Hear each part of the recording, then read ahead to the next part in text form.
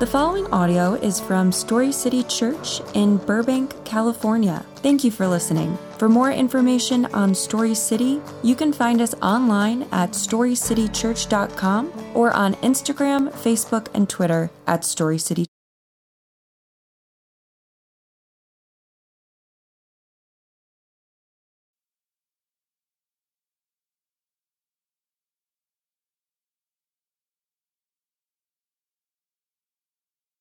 Good morning, church. Please stand with me for the reading of 1 Corinthians 11:23 through 32. For I received from the Lord what I also passed on to you. On the night when he was betrayed, the Lord Jesus took bread, and when he had given thanks, broke it and said, "This is my body, which is for you. Do this in remembrance of me." In the same way also, he took the cup after supper and said, "This cup is the new covenant in my blood. Do this as often as you drink it in remembrance of me. For as often as you eat this bread and drink the cup, you proclaim the Lord's death until he comes. So then, whoever eats the bread or drinks the cup of the Lord in an unworthy manner will be guilty of sin against the body and blood of the Lord. Let a person examine himself. In this way, let him eat the bread and drink from the cup. For whoever eats and drinks without recognizing the body eats and drinks judgment on himself. This is why many are sick and ill among you, and many have fallen asleep. If we were properly judging ourselves, we would not be judged. But when we are judged by the Lord, we are disciplined so that we may not be condemned with the world. This is the word of the Lord. Right. Good morning, everybody. How we doing? All right. There we go. Yeah, we're awake. And also, hey, kudos to you guys. You made it to the week after Easter. You know, Easter's always the big boom in churches, and then it's like, woo, got the fill, and it's always that hard pull. So congratulations. I don't know if there's extra jewels in the crowns in heaven or not, but if I was allowed to reward some, I'd give some to you for being here this morning. Well done, good and faithful servants of the Lord. It's crazy. It's crazy today. Today marks for me 1 year since becoming on staff. That's crazy to me. And I love this church. I love everything that I've been able to become a part of. I hope you guys, whether you've been here for a long time or maybe this is your first time this morning, I hope you grow in your love and appreciation for our church. And I want to make sure that I'm clear. It's not just our church and like the things that are written on the walls or the things that we would say are just how the church runs or operates, but I mean the body of Christ, the people that sit in these seats and how people live out the call and the things that we'd say, these are what we stand for and this is what matters in the local church and for our neighborhoods and communities. Because I love that we at Story City say things like, your story matters, that we recognize that our story matters, that our story is God's story. And I love that it's not something that's just written on a wall or people say in staff meetings. I love that the church lives this out, that you live this out and people share their stories. And this is a space that God is spoken in community and in relationship. I love what you as the body do together. It's why Sundays are so incredible, not just because we have fantastic worship or that there's just that we pursue excellence in our worship gatherings, because we have very special community, a very special body. You are special, and I've seen you love the community, and it is something that I'm thankful to be a part of, and I hope that you can grow in that thankfulness and love and appreciation for your fellow brothers and sisters. It is an incredible morning to sit as a community before the Word of God and to worship our King, but more important, the person that we would call our Heavenly Father. Amen? Amen. I don't know where you where you've been this last week or where you find yourself this morning. And I don't know if last night was a hard night's sleep. I don't know if you're carrying stress in from this past week and work or relationships or whatever. I don't know the state in which you find yourself coming faithfully into these doors this morning. But if you haven't heard this yet, I want you to know that you are deeply loved. You are deeply seen, and God knows you, and He loves you, and there's a community that loves you. I want you to know how important you are to God. Whatever has happened this last week, whatever you're carrying in today, no one is too bad or mad or far from God to matter to Him. You are loved. In the spirit of that, and because I know that you guys are such a faithful community of believers, would you do me a favor, and would you just turn to the person next to you and just tell them your story is welcome here? Other side, don't forget them. Yeah, I love it. I love it. It's like one of the nuances that some people forget. Oh, Justin is teaching. That means I'm going to have to participate. He's going to make me say something to the person next to me. It's like too many years of being a youth pastor. You know what I mean? Like you just got to engage. You got to get those junior hires talking to one another. And in most cases, then you have to tell them to stop talking to each other. We're in a series right now called Aligning with God's Heart For. And as we're going through this series, we're going through the book of 1 Corinthians. We're going through the book of 1 Corinthians because this is a book, is a book where a letter that Paul wrote to the church of Corinth, in a church that was struggling and wrestling. Their hearts were trying to be moved in the right place. They wanted God. They wanted to pursue Him, but they were wrestling with a lot of baggage, and they were a diverse community trying to figure this out. And so Paul writes them a letter to say, hey, this is how you can stay on course. There's parts of the letter that are encouragement. Corinth, you're getting it right. You're doing this right. But more often than not, Paul's writing them a letter to say, hey, let's get you back on track. And maybe that's even a polite way to put it, because Paul's pretty straightforward and harsh in some ways of, guys, you need to get on track here. You're missing it. And it's so important for us, not just because we call it the Word of God to go through, but for us as a church community and a body of believers to go through this and figure out how do we align our hearts with God's heart for a myriad of different subjects and topics. That's where we find ourselves as we go through 1 Corinthians, aligning our heart for, God's heart for. So this morning, go ahead and open up your Bibles. We're going to be in 1 Corinthians chapter 11. And as you are, thank you. Wow, what a wonderful wife. Bring me some water.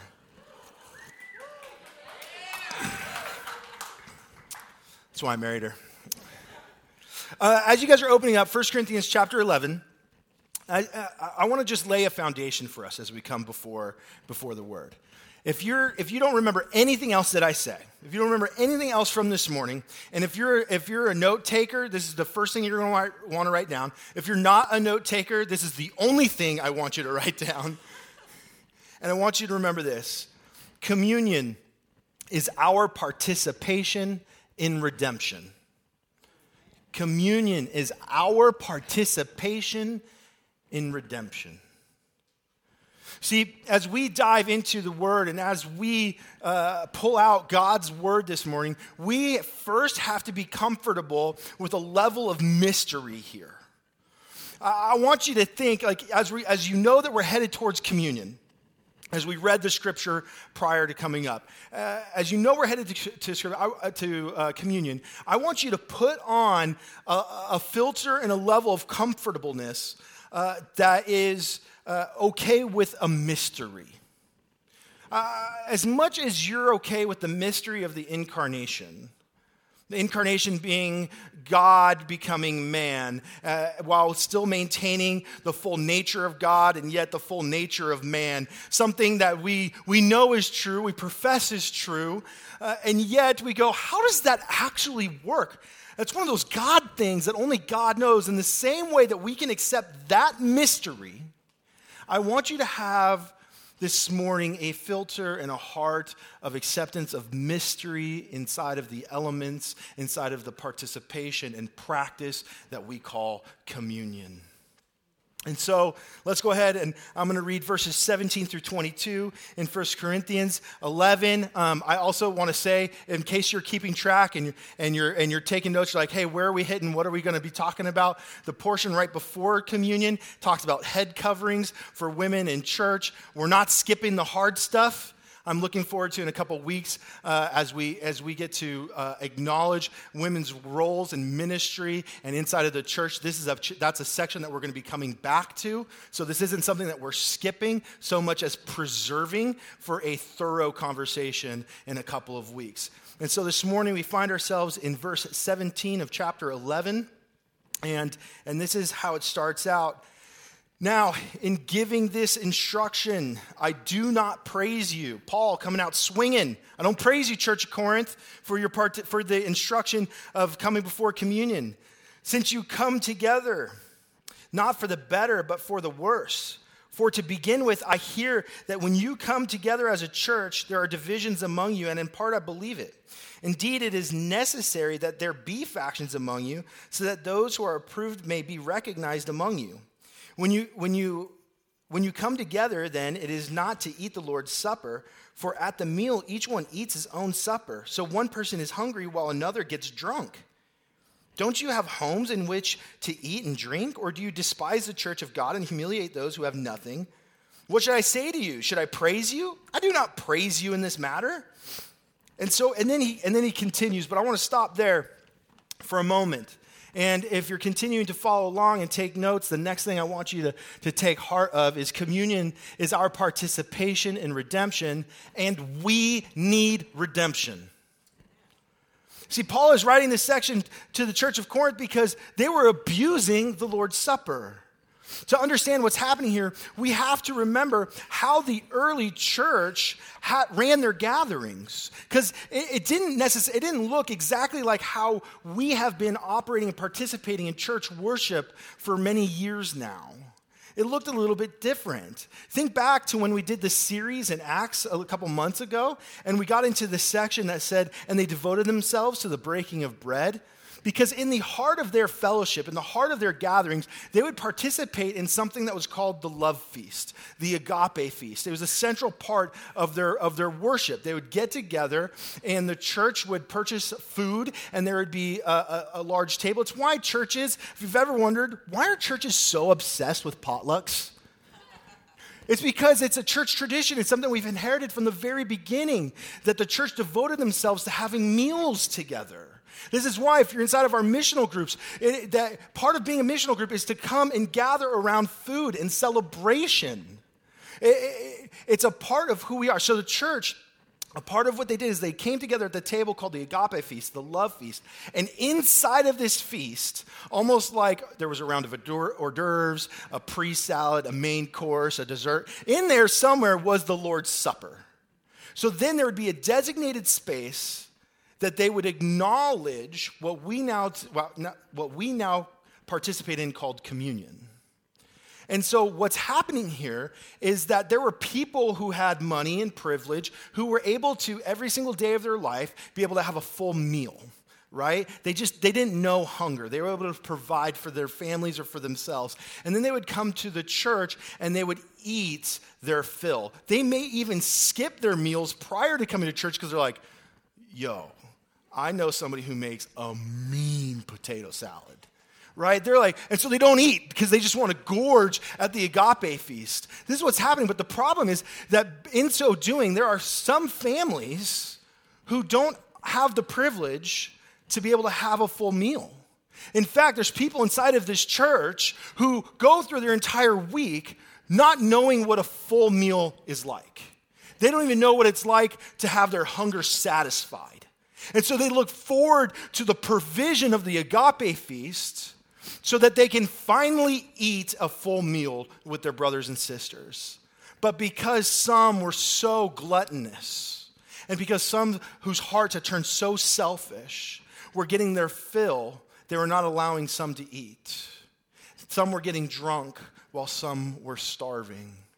And so Paul says, I will not encourage you in this. For you have missed what it means to come before the Lord's Supper. You see, communion is our participation in redemption. and we need redemption. Communion is seen to be our active participation in the redemptive plan of Jesus' miraculous birth, life, death, resurrection, and ascension. It's an interactive event in which the Christian goes with hope to the elements and declares a reliance upon Jesus Christ and believes that God provides. Yet we see the church of Corinth, we're using it for self-gratification instead. Communion is our participation in redemption, and we need redemption.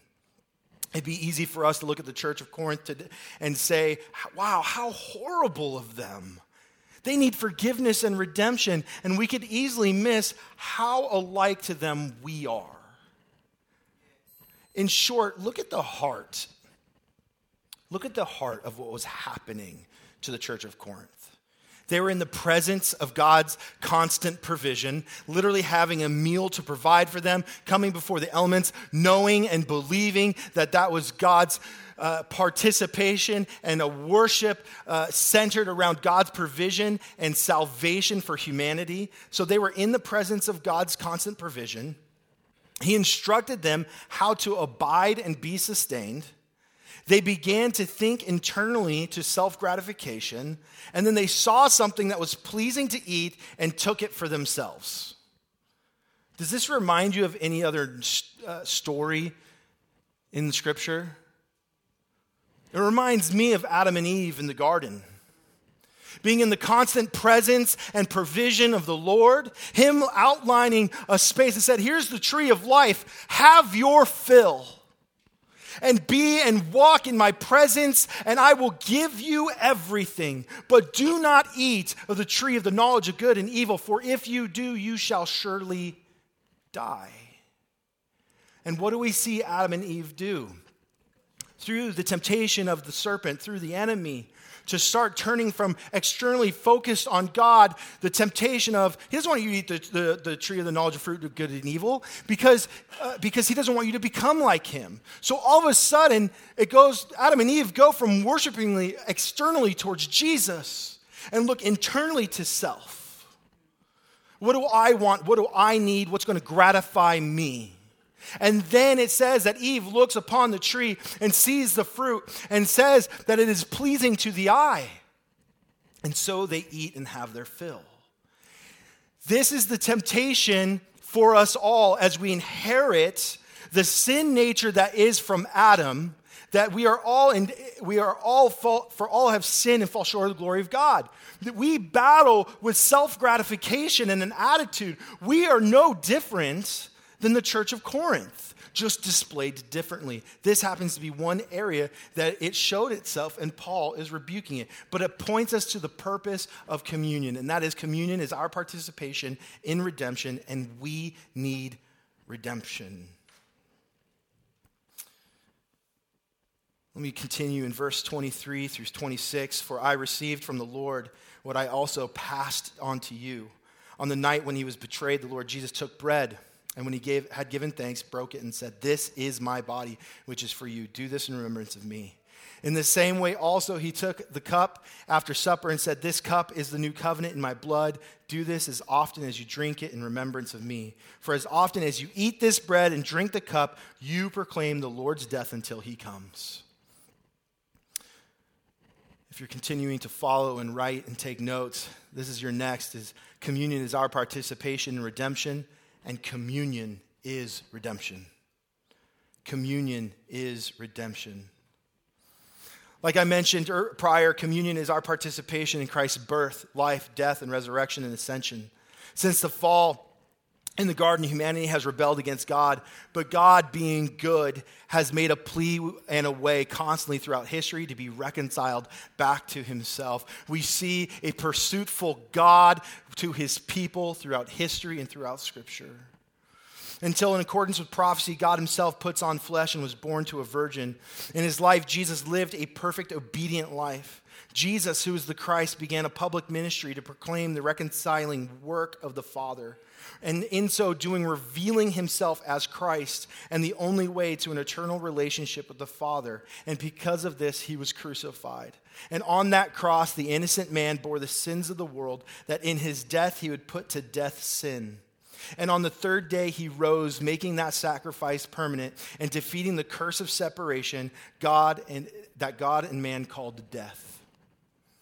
Make no mistake, my friends, communion is our participation in redemption, and communion is redemption. Now, some may say that, Justin, that's a pretty radical statement.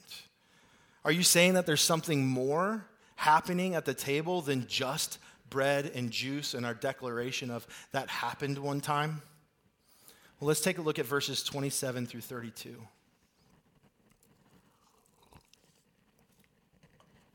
So then whoever eats the bread or drinks the cup of the Lord in an unworthy manner will be guilty of sin against the body and blood of the Lord.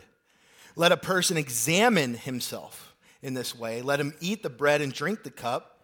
For whoever eats and drinks without recognizing the body eats and drinks judgment on himself. This is why many are sick and ill among you, and many have fallen asleep. That means dead. If we were properly judging ourselves, we would not be judged. But when we are judged by the Lord, we are disciplined so that we may not be condemned with the world. See, communion is our participation in redemption, and how we participate in communion matters. If you're continuing to take notes and follow along, this is the next thing to write down. Communion is our participation in redemption, and how we participate in communion, it matters. Take a look at verse 28 for a moment. Verse 28, when it says, let a person examine himself, this word examine in the Greek is the word dokimazo. Dokimazo. And it means to prove, to scrutinize. More importantly, it means to recognize as genuine after examination, to approve or deem worthy. You see, when we go before the elements, we are to do a self-examination of our motive, of our hearts, and what we believe is happening at the table.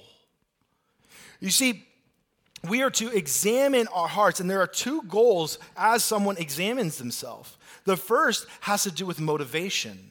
What is the motivation behind going to communion? Is it because this is just what church does? Is it because, well, I've done it since I was a kid, or everybody else is standing up and going, I'll just go? There's an examination of a heart. So your heart posture matters, which means something is happening here. If the state of your heart matters in order to do it in a worthy manner, then that means that there's a posture and attitude that would say there's a worthy and an unworthy way. And we see later that it's tied even with a judgment and a curse. That to do this in an unworthy manner, that there's sinful ramifications. Not because of God's punishment or judgment, as we read, because that's not what it's about. It's because to do this is sinful. And when sin has its way, it distorts what ought to be into something that is deteriorating or decaying or wrong. And so to do it in an unworthy manner means that we now reap the ramifications of sin. And so people in the community were becoming ill and sick, and some were even dying because of their attitude towards communion and their attitude towards one another. So as one examines themselves, there is a worthy way. As we do that, there's two goals for someone's examination. The first has to do with motivation. Why am I going to the table? Do I recognize that plan of redemption and what these elements are in the body and blood of Jesus and what those things mean in the sacrifice? Do I come before knowing that I am a sinner in need of redemption? And as I come before the body and the blood of Jesus, that I can declare the truth of what this is, and that this is the story in these two elements of the plan and redemption of Jesus in my life and for humanity and the world. The second goal for someone's self-examination is to acknowledge and recognize what you're about to experience as you come to the table. We see this unfolded in the following verse, in verse 29, where it says, to recognize the body. Recognize is the Greek word diakono. Diakono means to separate or make a distinction. To know, as Jesus said, this is my body. And the question is, when you come to the table, do you recognize Jesus in the elements? Have you made the distinction in your heart, mind, and soul that you are about to receive the body and the blood of Jesus? Because when it says to recognize the body is the Greek word soma, and soma is the flesh, the body of men. It is not the body of the believers, or to recognize in an unworthy manner that you're not taking care of the body, which is the church. This is soma. This is the body of the Lord. Do you recognize, as you take communion, the body of the Lord? It's the same word as we read in verse 27. So we're in 29, we read to recognize the body. Jump back up to verse 27, and as it states what communion is, and it is the declaration of the Lord's body. So we know that when we go with examination before, and we go to approach the elements in a worthy manner, we're doing so with the right heart and motivation and knowing what we're about to participate in, which is the body and blood of Jesus. Now, inside of this, I need to recognize there's so many people in our congregation, in our community, and I love that we have so many people in different walks in their journey with Jesus. Some have been coming to church their entire life. Some have traveled through different denominations and traditions of Christianity, and they're here in our community now. And some, you're new to the church. Maybe you're just checking things out, or you're giving things a test run to see if a life with Jesus is what you want in your life. We have so many people. But we need to recognize, and I cannot just simply look over. Some of you want to know, just tell me what communion is and let's do this thing. But there's others of you that wrestle and you bring the history of your life and experience and traditions of other churches and backgrounds in with your decision. And so to be a pastor and to say we take the Word of God serious, I need to take a moment and pause to acknowledge how church traditions are different as they approach the table. And so for some of you, this might get a little heady, and you're like, okay, well, I'm just going to hit pause on my brain and doodle for a minute. That's fine. But if we're going to take serious the Word of God, and if we are to, as Ephesians 4 would tell us, to make sure that we are raising saints up, that they would not be confused by doctrine, then we need to take a moment to sit and talk about some very kind of a few heady things that I think actually change and shape our hearts and our postures. So I want to take a moment to recognize a couple different Christian traditions. Inside of the church, there's different traditions view what happens in the elements differently. There's 4 primary views. The first is a view of transubstantiation. So to be clear, we're talking about in the elements. What do you mean when you say that we are recognizing the body and blood of Jesus? That Jesus, the body and blood of Jesus are present, that God is here. One view would be transubstantiation, which means which means change, and substantiation, which means the substance, to change the substance. This teaching is that the substance is completely changed. The inner hidden essence of the thing has changed. It's what Aristotle would have called the essential qualities of the bread and wine. And so understanding that piece, the meaning behind it is that then those who partake in communion literally receive Jesus. This is predominantly held by the Roman Catholic Church, that that something has physically and literally changed within the elements. One sect within Catholicism would say it physically changes. If you were to take it under a microscope, you would see that it's actual flesh and actual blood. So another wing of Catholicism would say it's just an ontological change, which means it changed, but you can't see it. You wouldn't be able to know it because it's as if there's a spiritual veil that is over it that you cannot see within humanity. But just because you can't see it doesn't mean that it isn't real and true. So they would say, transubstantiation would say, it literally has changed. And so we take it in faith, knowing that God is present fully inside of the substance. The second view would be a term called consubstantiation. Con meaning together, substantiation meaning substance. This is the idea that the substance of the bread and wine coexists with the body and blood of Christ inside of the Eucharist or inside of communion. Jesus Christ is present in, with, and under the bread and the wine whenever the Lord's Supper is celebrated. The analogy people sometimes use is a sponge full of water. The sponge isn't the water, but the water isn't the sponge, but the two are there together with one another. So this is the thought that God is fully present inside of the elements, but and it's because when he says, this is my body and blood, just because it is bread and juice doesn't mean that it's any less actually his body and blood. And so that God is fully present, and it would be the same kind of meaning for the person that partakes in it, that Jesus is fully present and one receives Jesus. And this view is often held by liturgical streams who would either go transubstantiation or consubstantiation. They're more held by liturgical streams in some Protestant churches. The third view, which perhaps some of you are more familiar with, would be the memorial view.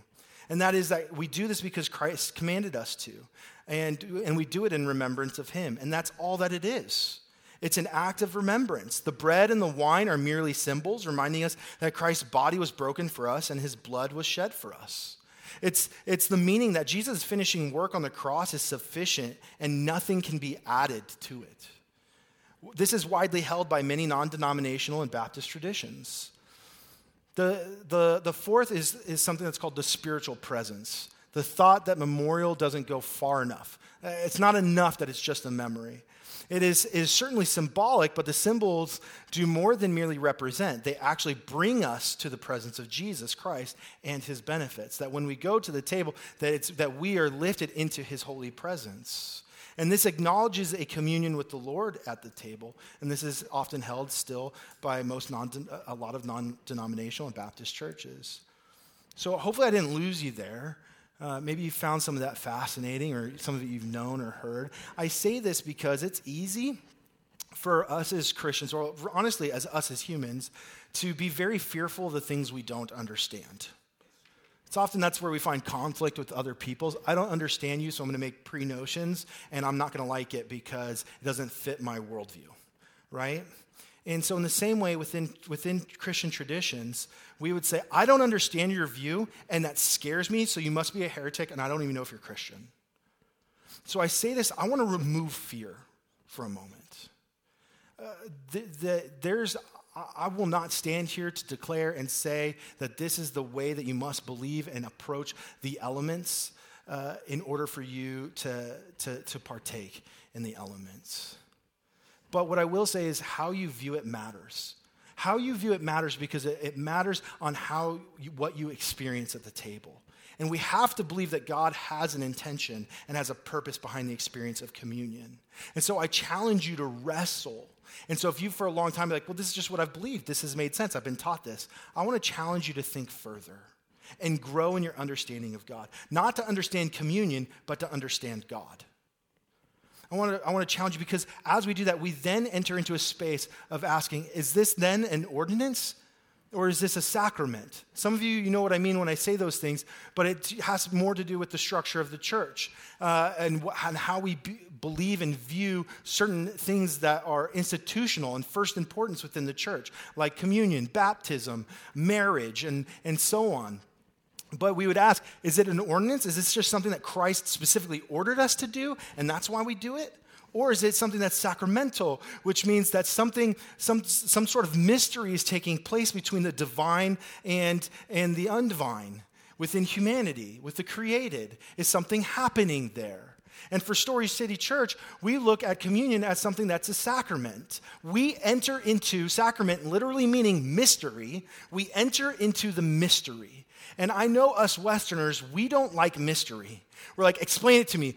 Make it a system. Let me know and let me follow. But there's a mystery. So here's what is commanded in Scripture. Examine yourself in view of how you approach the elements. No matter what, you are becoming before the throne. And it's okay to disagree, but I encourage you to wrestle. Do not take light coming to the table. Communion is our participation in redemption.